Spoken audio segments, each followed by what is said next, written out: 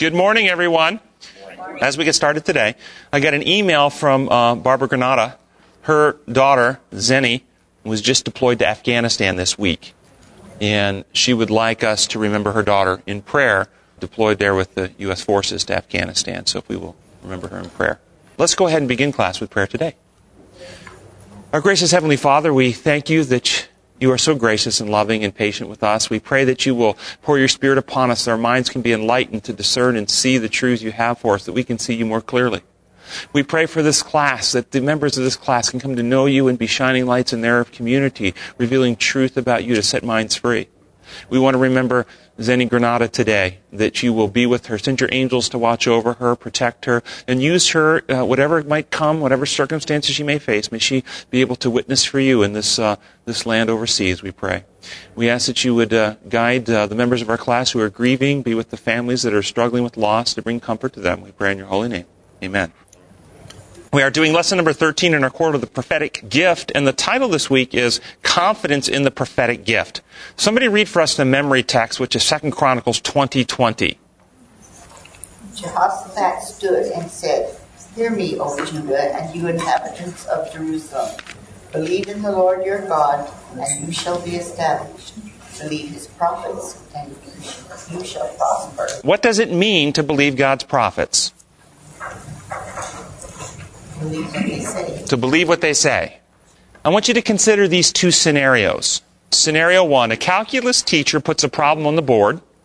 You have no idea how to do calculus, but the teacher is a longtime friend who you know and trust. And so after the problem is put on the board, the calculus teacher, your friend, tells you the answer, and you believe him.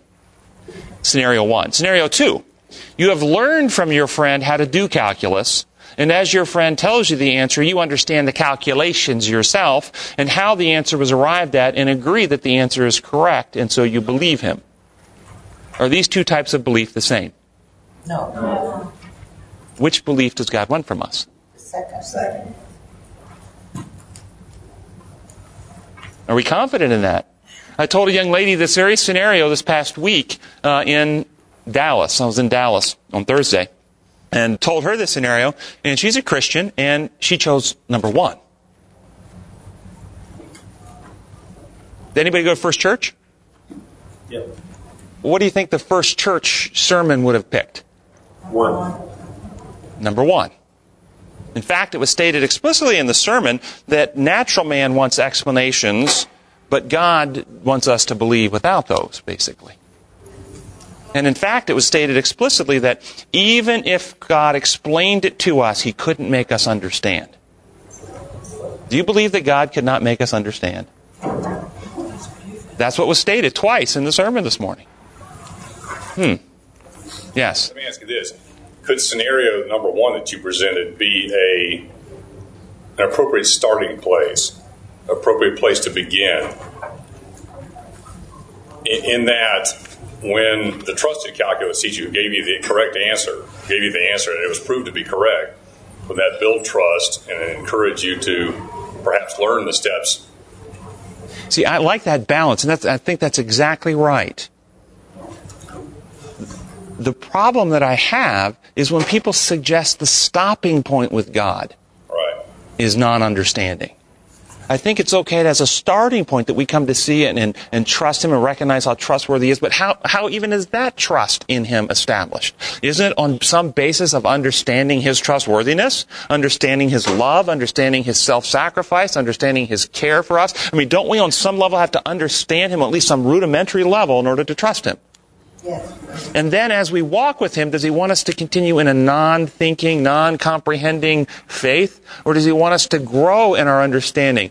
And if we don't understand something, is it because God is unwilling? What did he say to the disciples in Acts 2? I have much to share with you, but you are not ready to bear it. Does that sound like he wants them to understand or doesn't want them to understand? But what was the limitation? His unwillingness to help or their incapacity to comprehend? Their slowness to learn. Their stubbornness. Their unwillingness. Maybe they believed that all they needed was faith and they didn't need to understand. How can he help them learn? And I think you're going to find in our lesson today, as we go through our lesson today, this theme is going to come up again and again. Does God want us to unfold our understanding, to learn more, or does he want us to simply be blind, ignorant slaves? Yes, over here. I like the quote in Proverbs 24, starting with verse 3. By wisdom the house is built, and through understanding it's established. Through knowledge its rooms are filled with rare and beautiful treasures. Did you all hear that? What house is this talking about? I believe it's our house. I mean, the house of God, of us. Our character. Yeah, I think you're exactly right. And the house of God is made up of people who, we're really talking about the hearts and minds of God's people, are established in understanding and wisdom. What did Jesus say in John 15:15? I no longer call you servants, rather I call you friends, because servants don't understand their master's business. The fear of the Lord is the beginning of wisdom. The fear of the Lord is beginning, not the end of wisdom. So, I guess the point I'm making is that God wants us to, as far as we're willing, to understand him. Now, how much space is there between our finiteness and his infiniteness? Okay. Will there ever come a time that we will stop growing in our knowledge and understanding of God? Will that ever come? No. So why do we think and why do we present this idea like, well, we've got the truth. We've arrived. We've got it. You see, when you have the idea we've arrived at the truth, we got it, is your mind still open to more? No, and this is constantly an idea, not just with our church, but throughout religions and Christianity, that we've got the truth. This is it. We've arrived. We finally got it right. And as soon as we do, and one of the things we're going to talk about today is going to challenge some of the traditional things we've been taught in our church because of this attitude. We've arrived. We've got it. But I'm going to suggest truth is unfolding. We will never stop growing in our comprehension. And the healthy attitude is not we know the truth, but we love the truth and we want to know more today than we knew yesterday and more tomorrow than we know today. That we have a hunger for the truth. And it says in Thessalonians, those that are lost because they did not love the truth. That's the reason they're lost. 2 Thessalonians 2:8. They did not love the truth and thus be saved. So we want to be lovers of truth, which grows in our understanding over time. So, if you think about this idea, we're talking about the prophetic gift and our confidence in it. What were all of God's prophets trying to accomplish? What was the end game for a prophet? Wasn't it to bring people back into a saving relationship with God? To bring people to know God for themselves? Wasn't that their end game? All the prophets' mission was to bring people back to unity with God. Yes. Wasn't that the end game? No matter what the message was, its ultimate end game was to stop something of destruction and bring people back to God. And then the covenant experience, the new covenant experience in Hebrews and also in Jeremiah, this is the covenant I'll make with the house of Israel that time. I will write my law on their hearts and minds. No longer will a man say to his neighbor or his brother, know the Lord, for they will all know me. See, if we actually experience what the prophets are designed to do for us, bring us back to that union with God, that second covenant experience, that with the laws written on our hearts and minds, we know him, will there be a need for prophets? There won't be a need anymore. No one will have to say to his brother, know the Lord, because we will all know him. This is the goal of what we're trying to accomplish. All right, Sunday's lesson is on biblical authority. Somebody read for us the last paragraph in Sunday's lesson. Today, too, the strength and certainty of what we believe as Seventh-day Adventists must be based on the Word of God alone. Once we are certain of our doctrines from the Bible and work from that firm base, we can truly have confidence in the prophetic gift. What do you think about this idea that our doctrines need to be based on the Word of God, the Bible alone? Are we all in agreement here? Or we have some say, no, we should base our doctrines on something other than the Bible alone? We're all in agreement. Okay. With that in mind, are there things in the Bible, are there beliefs, ideas, teachings, doctrines that you've heard that you think don't have Bible support? Because I'd like to explore. If you've ever struggled with any, say, I've never really seen a Bible support for this. If you've had that, let's talk about that. Okay. I'm going to assume that no. All right, then let's take the question this way. Are there ideas that have biblical support, but those ideas in our church need further development, further expansion, further maturation, further growth, further light to bring them to fruition? For instance, was the teaching in Old Testament times, was there a teaching about animal sacrifices that was biblical? And did that teaching need expansion when Christ came to understand that there was a fuller understanding of what animal sacrifices were about fulfilled in Christ? Yes. Do we have ideas in our church that have a biblical base but need to be expanded to a greater understanding? The investigative judgment? Oh, the investigative judgment. Thank you. That was actually on my list. What about the cleansing of the sanctuary? Is it biblically based?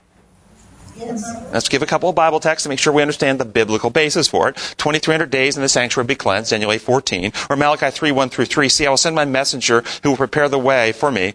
Then suddenly the Lord you are seeking will come to his temple. The messenger of the covenant you desire will come. He will come like a refiner's fire, launderer's soap. He will refine and purify like silver. He will purify the Levites and refine them as gold. So he comes to this temple to purify.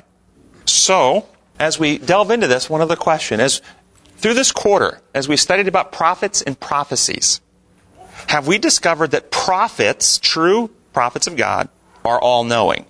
Or have we discovered that true prophets still have limited knowledge? Do true prophets, when they give a prophecy, have complete understanding, or does their own understanding grow over time? The latter. Well, that's important for us to keep in mind too, isn't it? So, for instance, the example of the animal sacrifices, the Pharisee, even John the Baptist, didn't John the Baptist's understanding of Christ's mission expand? The disciples who were walking with Christ, did their understanding, they saw him as Messiah, but did they need an expansion of their understanding of what he was trying to accomplish? Yeah. So we can have truth, but that truth still needs to unfold and expand with time. So with that in mind, I'm going to use some writings from one of the founders of our church because we want to look at this process of expanding and developing truth. And if we believe truth unfolds over time, how much new insight, new truth, new revelation has our church had in the last 120 years? Sometimes it seems like we've gone backwards. Or are we basically teaching stuff that's old? Have we stagnated? Have our minds stopped expanding? Yes. I don't know that the teachings of the church have changed. I've been in Adventist for 30 years. I know that the people's love for God, to me, has changed. I don't think we live in a legalistic attitude that was here 30 years ago. I know it's still here. Maybe it's just my view and my experience, but I think as a whole we're much more in Christ-centered church than we used to be. I appreciate that. And I'm hoping it has to do with maybe some evolution in our understanding of some of these teachings.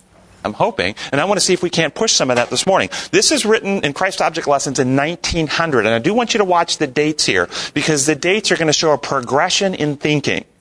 Because we're going to back up and see one that's written a little earlier. But this is regarding a sanctuary doctrine, the doctrines of our church, written in 1900. This is what it says. The significance of the Jewish economy is not yet fully comprehended. Truths vast and profound are shouted forth in its rites and symbols. The gospel is the key that unlocks its mysteries. Through a knowledge of the plan of redemption, its truths are open to our understanding. Far more than we do, it is our privilege to understand these wonderful themes. Does that sound like in 1900 we should take the position we've got the truth, we're locked in? Or does it sound like we should remain open for this to evolve, to have different understandings than we currently do? Or at least deeper and broader. And then this was out of Review and Herald, November 23, 1893. The system of Jewish economy was the gospel in figure, a presentation of Christianity which was to be developed as fast as minds of the people could comprehend spiritual light. What is the limiting factor in our understanding? Notice that, okay? Is it that, well, God doesn't want us to understand, He just wants us to believe and do it? No. The limiting factor is our slowness to think. God wants to shine light on us as fast as we can understand it. Satan ever seeks to make obscure the truths that are plain, and Christ ever seeks to open the mind to comprehend every essential truth concerning the salvation of fallen man. To this day, there are still aspects of truth which are dimly seen, connections that are not understood, and far-reaching depths in the law of God that are uncomprehended. 1893. Had our investigative judgment doctrine already come into by this time? Yes, it was already formulated. We'd already come up with the whole investigative judgment thing, our whole explanation of stuff, already by this time. Yet, we have two passages. We have truths vast and broad we don't understand yet. Many of these things are not connected. We don't really have full comprehension. But we haven't really taken this and said, well, let's dig deeper. Let's really expand it. Let's get better comprehension. Let's make more connections of truth here. Yes? I'd just like to suggest that since 1900, the world has gone through tremendous changes, both political, we've been through many wars, and in the medical field, and in the computer age. A lot of things have changed and opened our understanding in many ways we never expected, and I believe it's going to continue. Oh, I appreciate that. And how would you like to go to a doctor today who's practicing medicine like they did in 1900? You see, but that's theologically, we're preaching theology that's 120 years old. I mean, you're exactly right. The whole world is evolving in our insight and our understanding, but our spiritual insight has been somewhat stagnant. At least it seems that way to me. Am I alone in that thought? No, but I think we have an opportunity, we have permission to challenge this, to dig deeper in the Word and see what is being taught. So I'm going to read you now a quote that comes, it's the earliest quote that I'm going to read to you from all the quotes of this particular founder of our church, and it predates the ones I've already read to you. This one is actually in 1890, it comes out of the book Patriarchs and Prophets. I want you to listen to this. The most important part of the daily ministration was the service performed in behalf of individuals. The repentant sinner brought his offering to the door of the tabernacle and, placing his hands upon the victim's head, confessed his sins, thus in figure transferring them from himself to the innocent sacrifice. By his own hand the animal was then slain, and the blood was carried by the priest into the holy place and sprinkled before the veil, behind which the ark containing the law that the sinner had transgressed. By this ceremony the sin was through the blood transferred in figure to the sanctuary. In some cases, the blood was not taken into the holy place, but the flesh was then to be eaten by the priest, as Moses directed the sons of Aaron. Both ceremonies alike symbolize the transfer of the sin from the penitent to the sanctuary.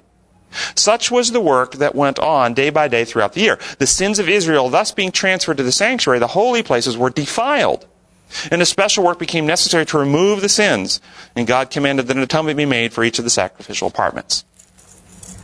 Now that was written as the earliest statement that we're going to read today. Can someone find me, because remember, our quarterly said, and we agreed, that today, too, the strength and certainty of what we believe as Seventh-day Adventists must be based on the Word of God alone. We've already agreed that our basis should be in the Word of God alone. Can somebody show me from the Word of God anywhere where the blood of the sacrificial animal ever defiled or ever contaminated? I challenge you. It made it holy. It's everything the blood or the meat of the sacrificial animal ever touched became holy in the Word. Do we want to base our beliefs on the Word of God alone or not? And if you can find it, show me.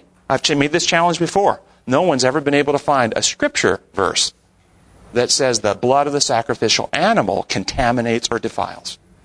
Now think through the meaning here. Think through the meaning with me. What does the sacrificial animal represent? Jesus Christ. What does the blood of the sacrificial animal represent? Life, his character. The life and character of Jesus. Are we comfortable then saying that when Jesus came into contact with confessed sins, i.e., when he became our substitute and surety, that his blood is not what cleanses, but what contaminates the sinner? When Christ confronted sin, took our position, became sin though he knew no sin, did Christ become defiled, or did Christ win, overcome, and vanquish sin? He defeated it. Overcame. When Jesus said, I tell you the truth, unless you eat the flesh of the Son of Man and drink his blood, you have no life in you. Whoever eats my flesh and drinks my blood has eternal life. And I will raise him up on the last day, for my flesh is real food and my blood is real drink. Whoever eats my flesh and drinks my blood remains in me and I in him. John 6:53-56. Do you think he's making the metaphorical connection between the Old Testament sacrificial animal and himself as the fulfillment?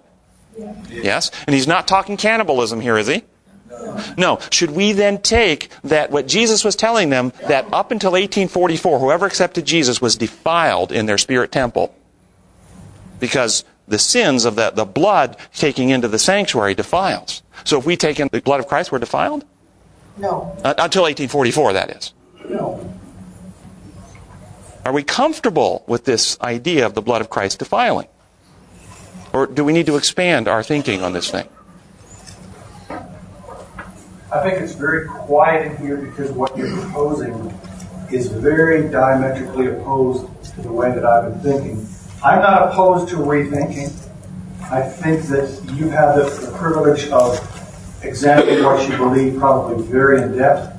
I think I know what I believe. I don't think that the blood defiles, but when 2,300 days essentially shall be cleansed, why is there something needs to be cleansed if there's nothing, I don't want to say dirty, God forbid, but whatever that might be, when there's a lot of blood spurting all over the place, something needs to be done. I would imagine it might have an odor. I might imagine, and I know we're going between metaphorically speaking and logically speaking, but I think you can hear a pin drop in here because I hope that people are questioning what you're saying. Hopefully we're not just got hooks in our mouth and just the blind leading the blind. I hope they're questioning too because, as I've said in here, I didn't say it today, but I'll say it again, that I've said many times, I'm not here to tell anybody what to think. I'm here to get you to think. And everybody must be fully persuaded in their own mind, it says in Romans 14:5. So yeah, don't believe anything because I say it. I'm just a human. But you have your own individuality, your own ability to think and reason, so weigh it out for yourself. But I think it's legitimate for us to, in open honesty, to ask these questions. And so the question then, we've identified the symbol. And see, do you think it's time for us to move from symbols to reality? And so the symbol of the lamb represents the reality of Jesus. The symbol of the blood represents the reality of his life. The life is in the blood. His perfect, righteous life. What does the symbol of the sanctuary represent? Us, the temple, God's temple. You remember in the Malachi text, which this same founder of our church said is speaking of the exact same event as Daniel 8:14. 2,300 days and the sanctuary will be cleansed. In the Malachi 3:1-3 text, the Lord you're seeking will come to his temple as a refiner's fire, a launderer's soap. That's a cleansing thing. And it says in the text, he refines and cleanses the Levites. Makes them clean. He's cleaning the spirit temple.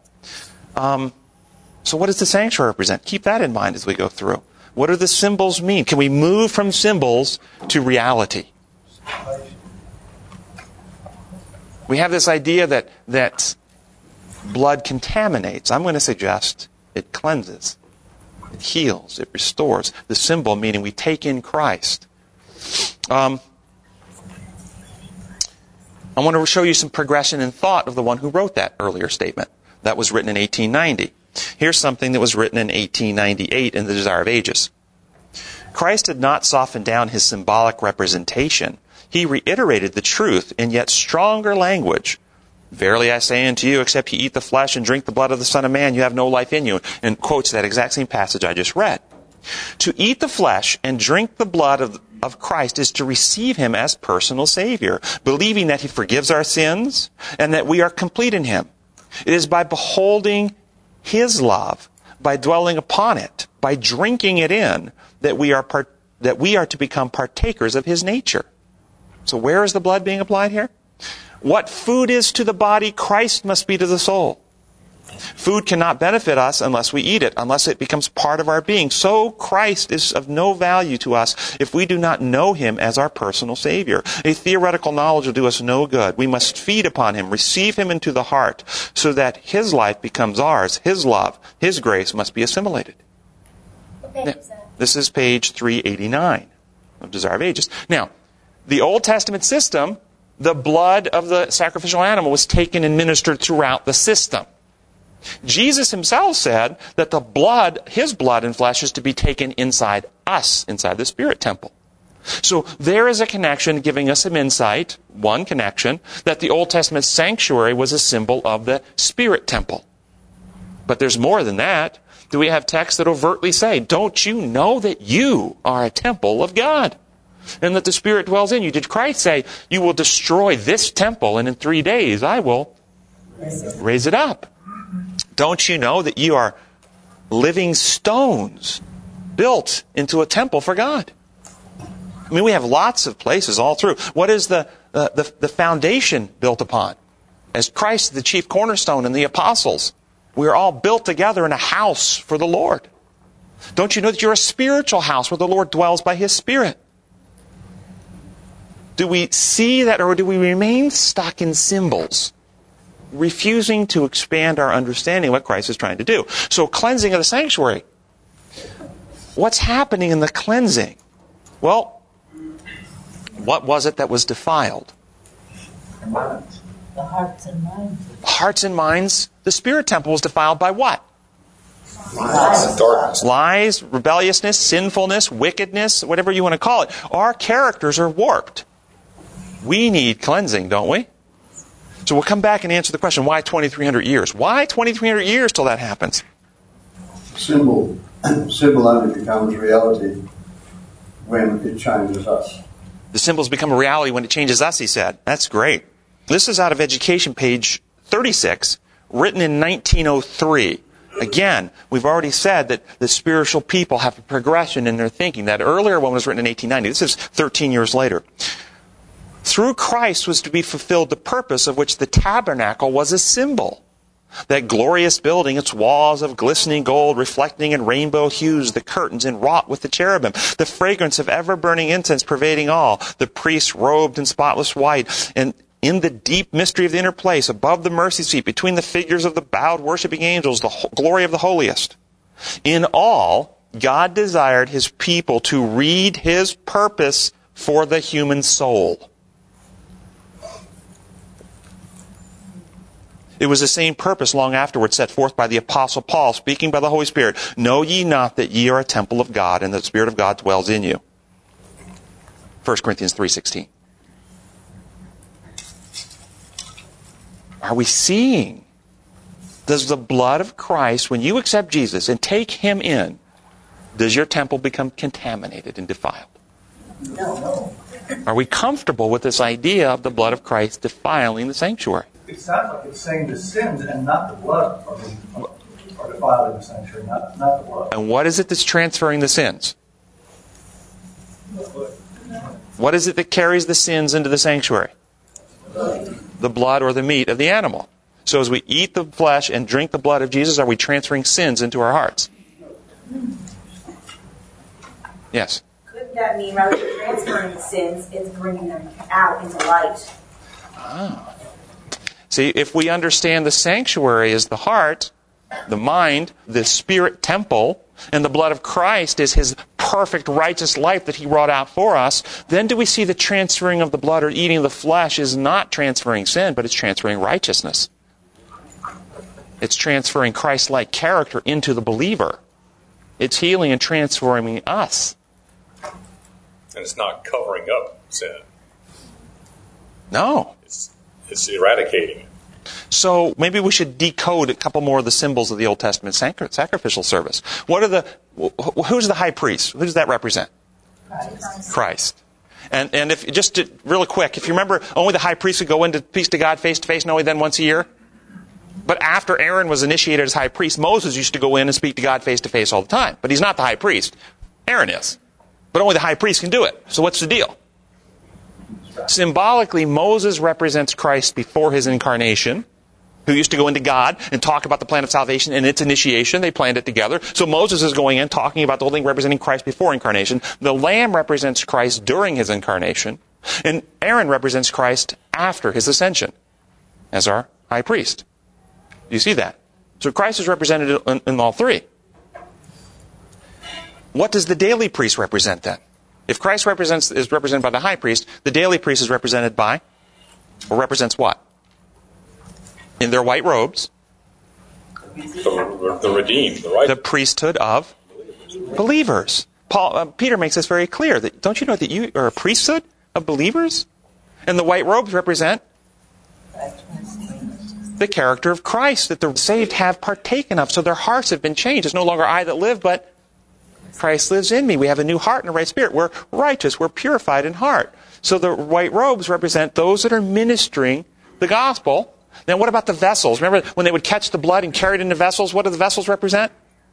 Believers as well. Paul's a chosen vessel unto me to take the gospel. We are to carry in our hearts and minds and lives, we are to carry the good news, the life and righteousness of Christ to others, to share it with others. So we carry that from place to place. And the daily priest would take after the animal sacrifice the blood and carry it through the system, ministering it. Can I throw something in here? As long as it's not a grenade, go ahead. Nowhere in Exodus or Leviticus have I read specifically that sin was transferred to the blood of the animal, nor that the person had to confess their sin on the head of the animal with their hands. So where do we get this piece of the doctrine that says that Ellen White picked up as being transferred into the blood? Yeah, I've never read that in Scripture that sin was transferred or the blood contaminates. Have you ever read that sin was transferred to the animal? What was the purpose of the scapegoat? Oh, that's a different question. We're going to come to see, there are daily sacrifices we're talking about right now. Later we have the scapegoats only associated with one sacrifice, right? Which was the Day of Atonement sacrifice. And that's a different ceremony. We're going to come to those in a moment. Because the system was teaching a couple of different things simultaneously. It was a little theater acting out, as we already read, the plan of salvation. And one of the keys that we already read, what is the key to understanding the system? We read it and maybe it went by too fast, but the gospel is the key that unlocks the mysteries of the Old Testament system.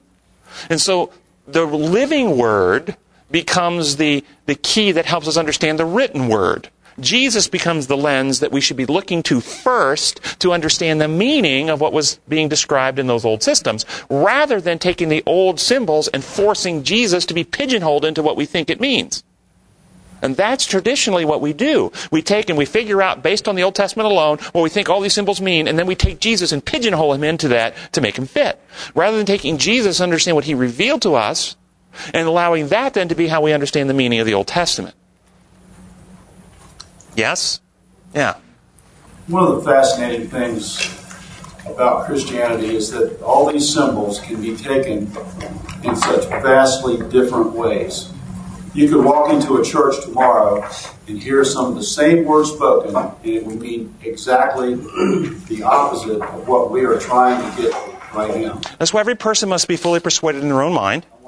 I want to just add that what I really appreciate about this class is that we really sort through those either misconceptions or those cloudy areas, those dark areas of symbolic church speak. And one of the most notable things that you have brought out in class in the past is that, the symbol of the blood of Christ covering you is one that you really have to grapple with and come to terms with, because if you think that your sins killed Christ, therefore you are covered with his blood, you have his blood on your hands, and then you can go into God and be more acceptable to God just because you're covered with his dead son's blood without repentance from those sins that killed him, you have something else coming. Mm-hmm. So we're seeking to further understand these symbols. And I appreciate those comments, because we don't want to just be stuck in symbols that make up kind of twisted theology. And so we're also looking to the prophetic and theological growth in a person's life over time. So here's another statement out of Christ Object Lessons, page 102, written in 1900, talking about maybe what this blood symbolizes. It says, the leaven of truth works a change in the whole man, making the coarse refined, the rough gentle, and the selfish generous. By it, the truth, the impure are cleansed, washed in the blood of the Lamb. So the blood represents his life, which is, of course, I am the way, the truth, and the life. So the truth about God, the truth is also symbolized in the blood that we take in. That you will know the truth, and the truth will set you free. Okay? So partaking of truth is part of the process of taking of blood, at least according here, which is different than truth doesn't defile, does it? When you take in truth, you become more darkened and defiled? Something has grown, I think. And then in 1897, out of Special Testimonies on Education, page 220, it says, in the study of the Bible, the converted soul eats the flesh and drinks the blood of the Son of God, which he himself interprets as the receiving and doing of his word that are spirit and life. So again, partaking of the word is part of eating the flesh and drinking the blood. And that makes sense because the word was made flesh and dwelt among us, right? And so the written word is the written word of God's divine character revealed to us, ultimately revealed in the living word that came and dwelt among us. So as we read the Bible and partake it into our hearts, we're partaking of Christ if we have our minds open to the Spirit. And then what about that pattern shown to Moses on the Mount? We definitely want to deal with that, don't we? This was Special Testimonies Education, 1897. It says the following. When Moses was about to erect the sanctuary in the wilderness, he was cautioned, see that you make all things according to the pattern shown you on the Mount. Hebrews 8:5. In his law, God has given us the pattern. Our character building is to be after the pattern shown thee on the Mount. The law is the great standard of righteousness. It represents the character of God. So what was the pattern shown him on the Mount? A building or a pattern of love? The character of love. The great law of love was the pattern. And the building to be built is the Spirit temple, constructed as Christ, the chief cornerstone, cleansed by his perfect righteousness that he achieved and we partake of freely. Well, a lot of silence. Do we have room for expanding our thinking?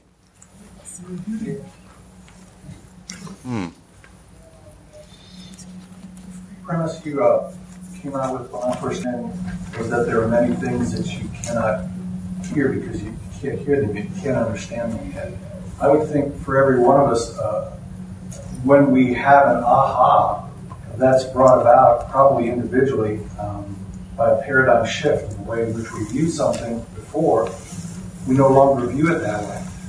I wonder the validity of saying that it has to be 180 degrees about face, or can it just be a different direction? In other words, when you hear new truth, is it going to disagree with the way that you believed your whole life, or is it going to go, oh, I see, I get it?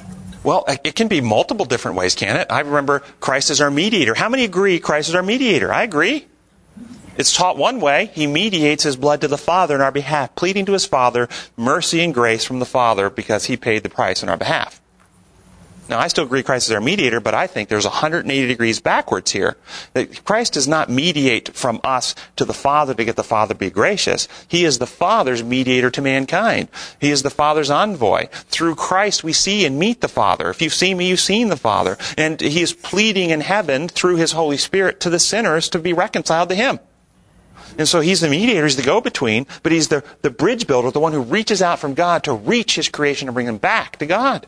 I think you're getting to the crux of the matter. That's why they crucified Jesus, because he had a new way of showing these very religious people who God was, and it was diametrically opposed to what they quote-unquote had to do, all the Lord said we will do.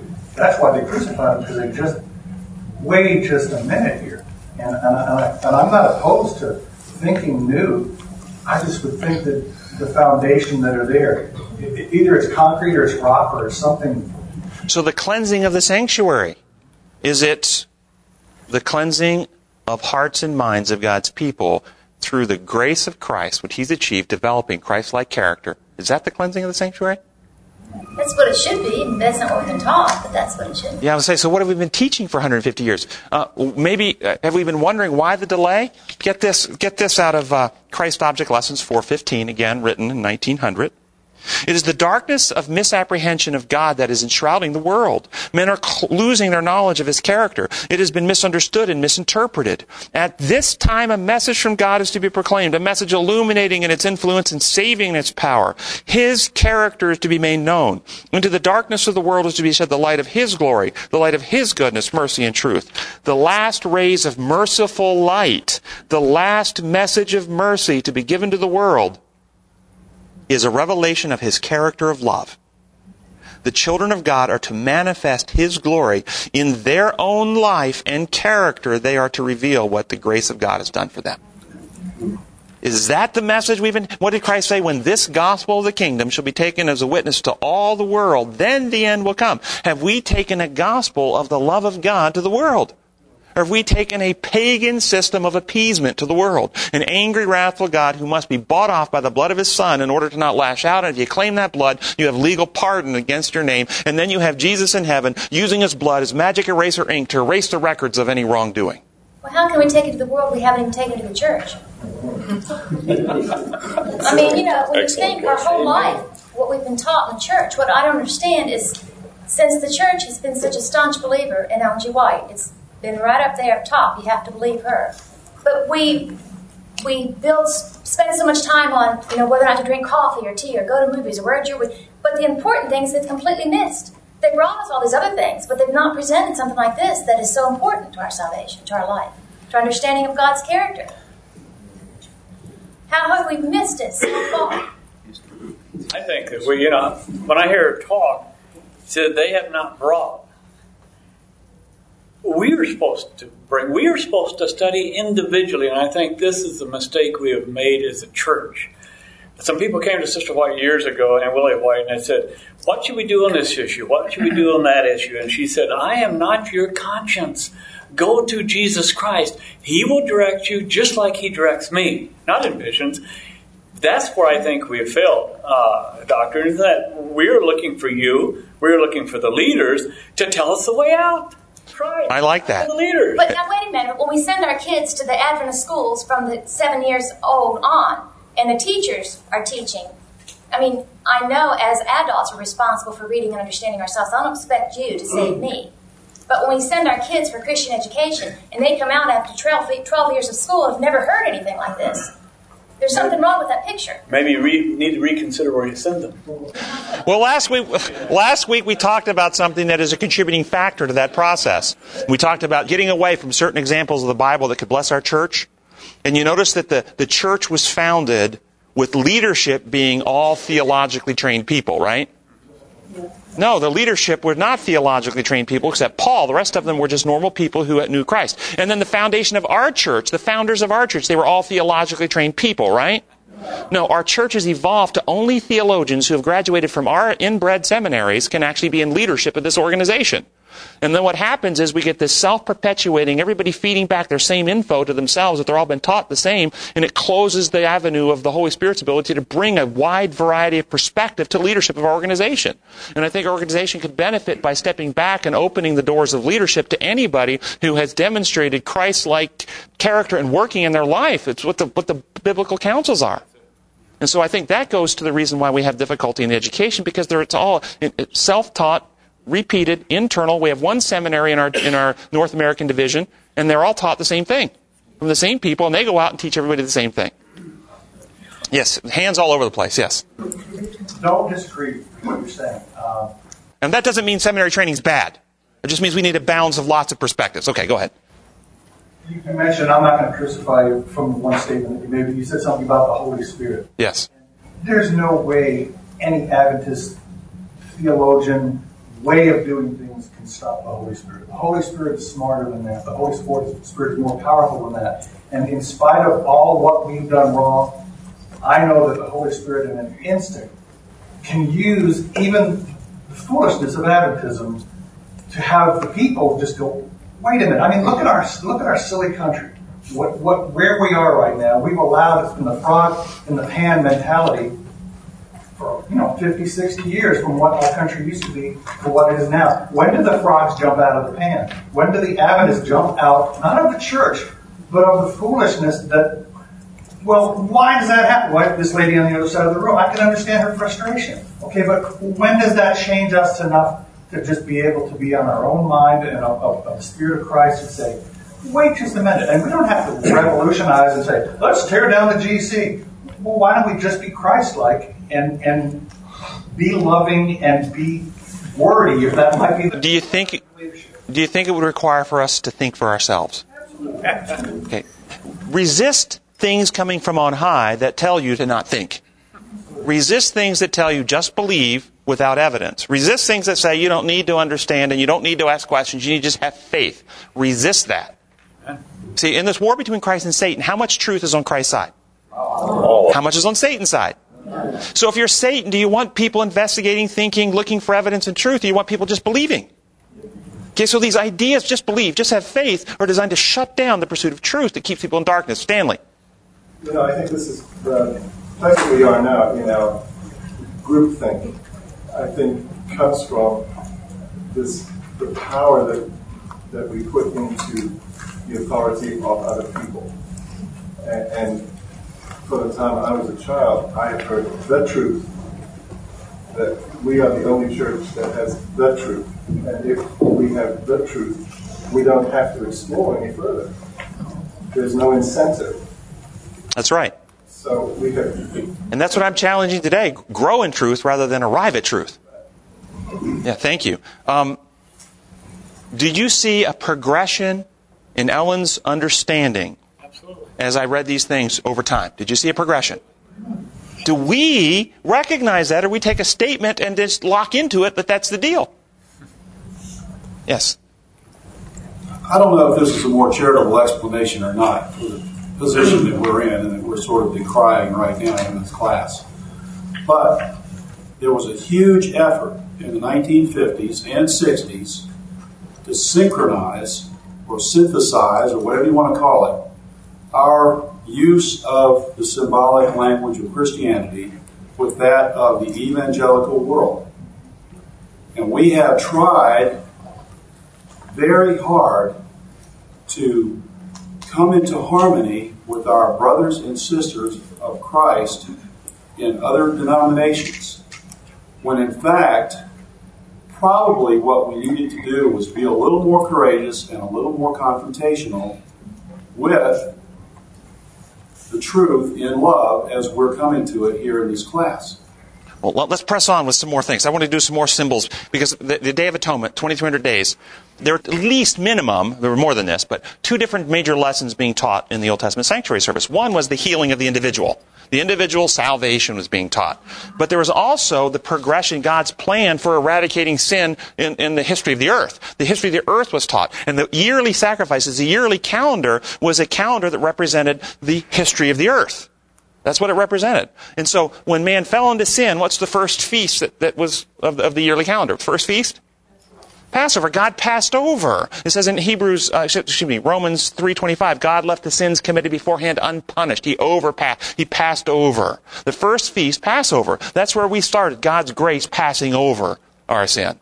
And then instantly behind that is the unleavened bread, which happens at the same weekend. This is the feast of unleavened bread. Unleavened meaning there's no leaven, there's no sin. This is the bread represents Christ, which is broken, his body broken, destroying the sins holding us that we eat and partake of right there that first week. God partake, and of course that was fulfilled 2,000 years ago when Christ came, and ultimately the Passover lamb representing Christ who won the victory for us, and then the unleavened bread. Oh, and then the wave sheaf, the same weekend. The wave sheaf represents Christ's resurrection. So we have Passover, he left the sins committed beforehand unpunished. We have Christ coming, being broken, sinless for us that we partake of. And we have Christ rising again victoriously, all in that first thing. This is where it starts.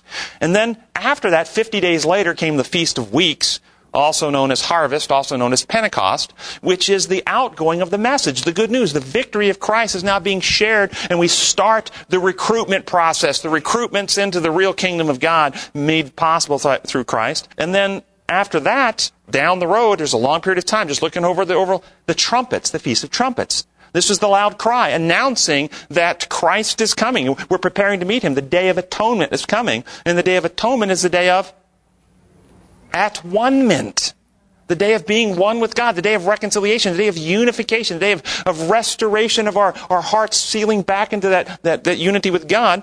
The last day generation who have understood the truths about God have had the lies of Satan purged, removed. They've recovered their judgment, and they discern rightly, and the power of that system is broken in their mind, and they're reconciled to God. And then the last one is the Feast of Tabernacles, which is the second coming, and we tabernacle forever with God. So this is teaching this progression every year. This is what's going to happen. I'm passing over your sins. I'm leaving the sins committed beforehand unpunished. There's a Savior coming. He's going to destroy the power of sin. You're going to partake of him. He's going to rise again. You're going to spread this message to everybody. There's going to be an announcement before the end to prepare to meet your Savior. There's going to be a reconciliation of the last day people, and then I'm going to come and get you. We're going to spend eternity with you. This is what's being taught in the annual feast. And what happened is we mixed the daily healing of the individual with the annual. And so we have this daily taking the sins into the sanctuary, now needing to be cleansed on the annual feast. There were people who achieved that cleansing before 1844. I refer you to Enoch. I refer you to Elijah. There were people who achieved that cleansing of heart and mind and unity with God before 1844. But this is talking about the progression of the world now, the global, the corporate in the annual feast. In the last few minutes, let's try to decipher some difficult language written again in 1890, the early stuff with the hard language. I'm going to read you a passage, and let's try and rephrase it with decoding the symbols, replacing what the symbols mean with the reality. Here's a difficult one. This is out of Faith I Live By 197, written in 1890. This incense, ascending with the prayers of Israel, represents the merits and intercession of Christ, His perfect righteousness, which through faith is imputed to His people, and which alone can make the worship of sinful beings acceptable to God. Before the veil of the most holy place was an altar of perpetual intercession before the holy, an altar of continual atonement. By blood and incense, God was to be approached, symbols pointing to the great mediator through whom sinners may approach Jehovah, and through whom alone mercy and salvation be granted to repentant believing souls. Does that just enlighten your mind? I'm not criticizing it. There's nothing wrong with this speech. But it's symbolic. Remember, he said to Moses, to prophets I speak in symbols and dreams and dark language and metaphors and parables. But to you I speak face to face as a man speaks to a friend. So there's nothing wrong with the language, but it has to be understood because it's symbolic language. It's not reality until it's understood in the reality. So here's maybe a way to interpret it. The sweetness, the incense, the sweetness in the prayers of God's children represent the lovely traits of Christ-like character established in the hearts through Christ's work in the believer. His perfect righteousness, which through trust is established in His people, and which alone can make the worship of sinful beings acceptable to God. Because of the lies of Satan that separate us from God, Christ is perpetually interceding in our minds to establish His character. But in order for Christ to cleanse our hearts, we must keep the heart continually open to Him. By truth and by loveliness of Christ-like character, God was to be approached. Symbols pointing to the great ambassador revealing God to man, through whom sinners may come to know Jehovah, and through whom alone mercy and healing can be granted to the repentant believing soul. Is that easier to understand? Okay, I'll do one more. It says, in the offering, this is out of Faith I Live By, same page, 197. Next paragraph, really. In the offering of incense, the priest was brought more directly into the presence of God than in any other act of the daily ministration. As the inner veil of the sanctuary did not extend to the top of the building, the glory of God, which was manifested above the mercy seat, was partially visible from the first apartment. When the priest offered incense before the Lord, he looked toward the ark. And as the cloud of incense arose, the divine glory descended upon the mercy seat and filled the most holy place, and often so filled both apartments that the priest was obliged to retire to the door of the tabernacle. Potential interpretation of the symbols. In the offering of prayers filled with the sweetness of Christ-like character, the believer is brought more directly into the presence of God than in any other act of the daily healing therapy. As the lies Satan told about God, which infected our minds, did not completely eclipse the truth from reaching us, the character of God, which was manifested through Christ, was partially visible to the converted mind. When the believer prays sweetly before the Lord, he keeps in mind God's methods, principles, and law of love and liberty. And as the prayers arise, the divine character is magnified by Christ and fills the mind of the believer, and often is so overwhelming that the believer is left without words. Have you had those experiences in your worship and conversations with God? That you felt the divine presence, your mind became enlightened, and you were awestruck with how beautiful God is. That's what this is talking about. I've been trying to find from modern intellectual people what symbolism can explain the mystery of godliness. God used symbolism back there to ancient Israel, coming out of heathenism to bring them in. He used, when Christ came, Christ said, I've come to show you the Father. He was trying to show the mystery of godliness.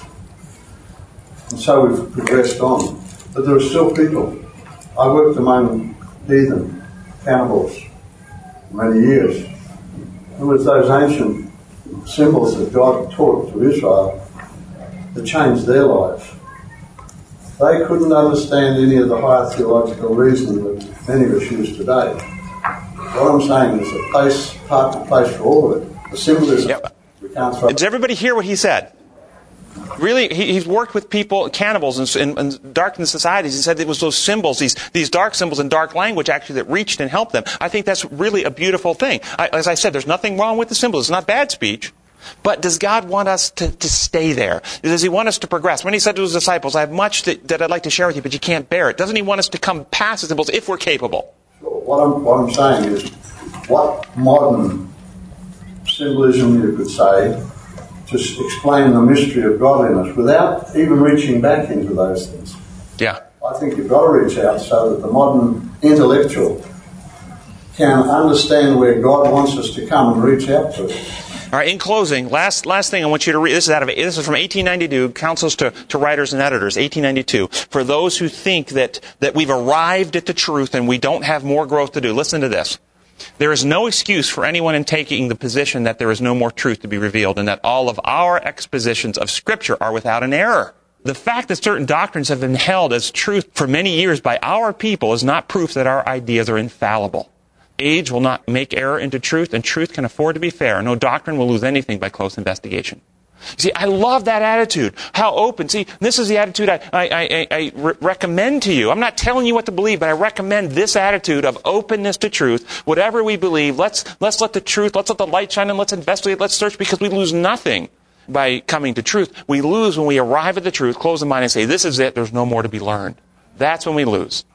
Our gracious Heavenly Father, we thank you so much that you have never stopped pouring out your Spirit of love and your Spirit of truth to lead us into all truth. We have sometimes been like those disciples, not ready to hear and not ready to learn. But this class, Lord, I lift them to you and ask that you will pour your Spirit out, enlighten their minds. They want to know truth. They want to know you and help the old ways of thinking that need to be let go. Let them be put by the side and let us come to see you in ever clearer light that we can tell others about you. In your holy name, amen.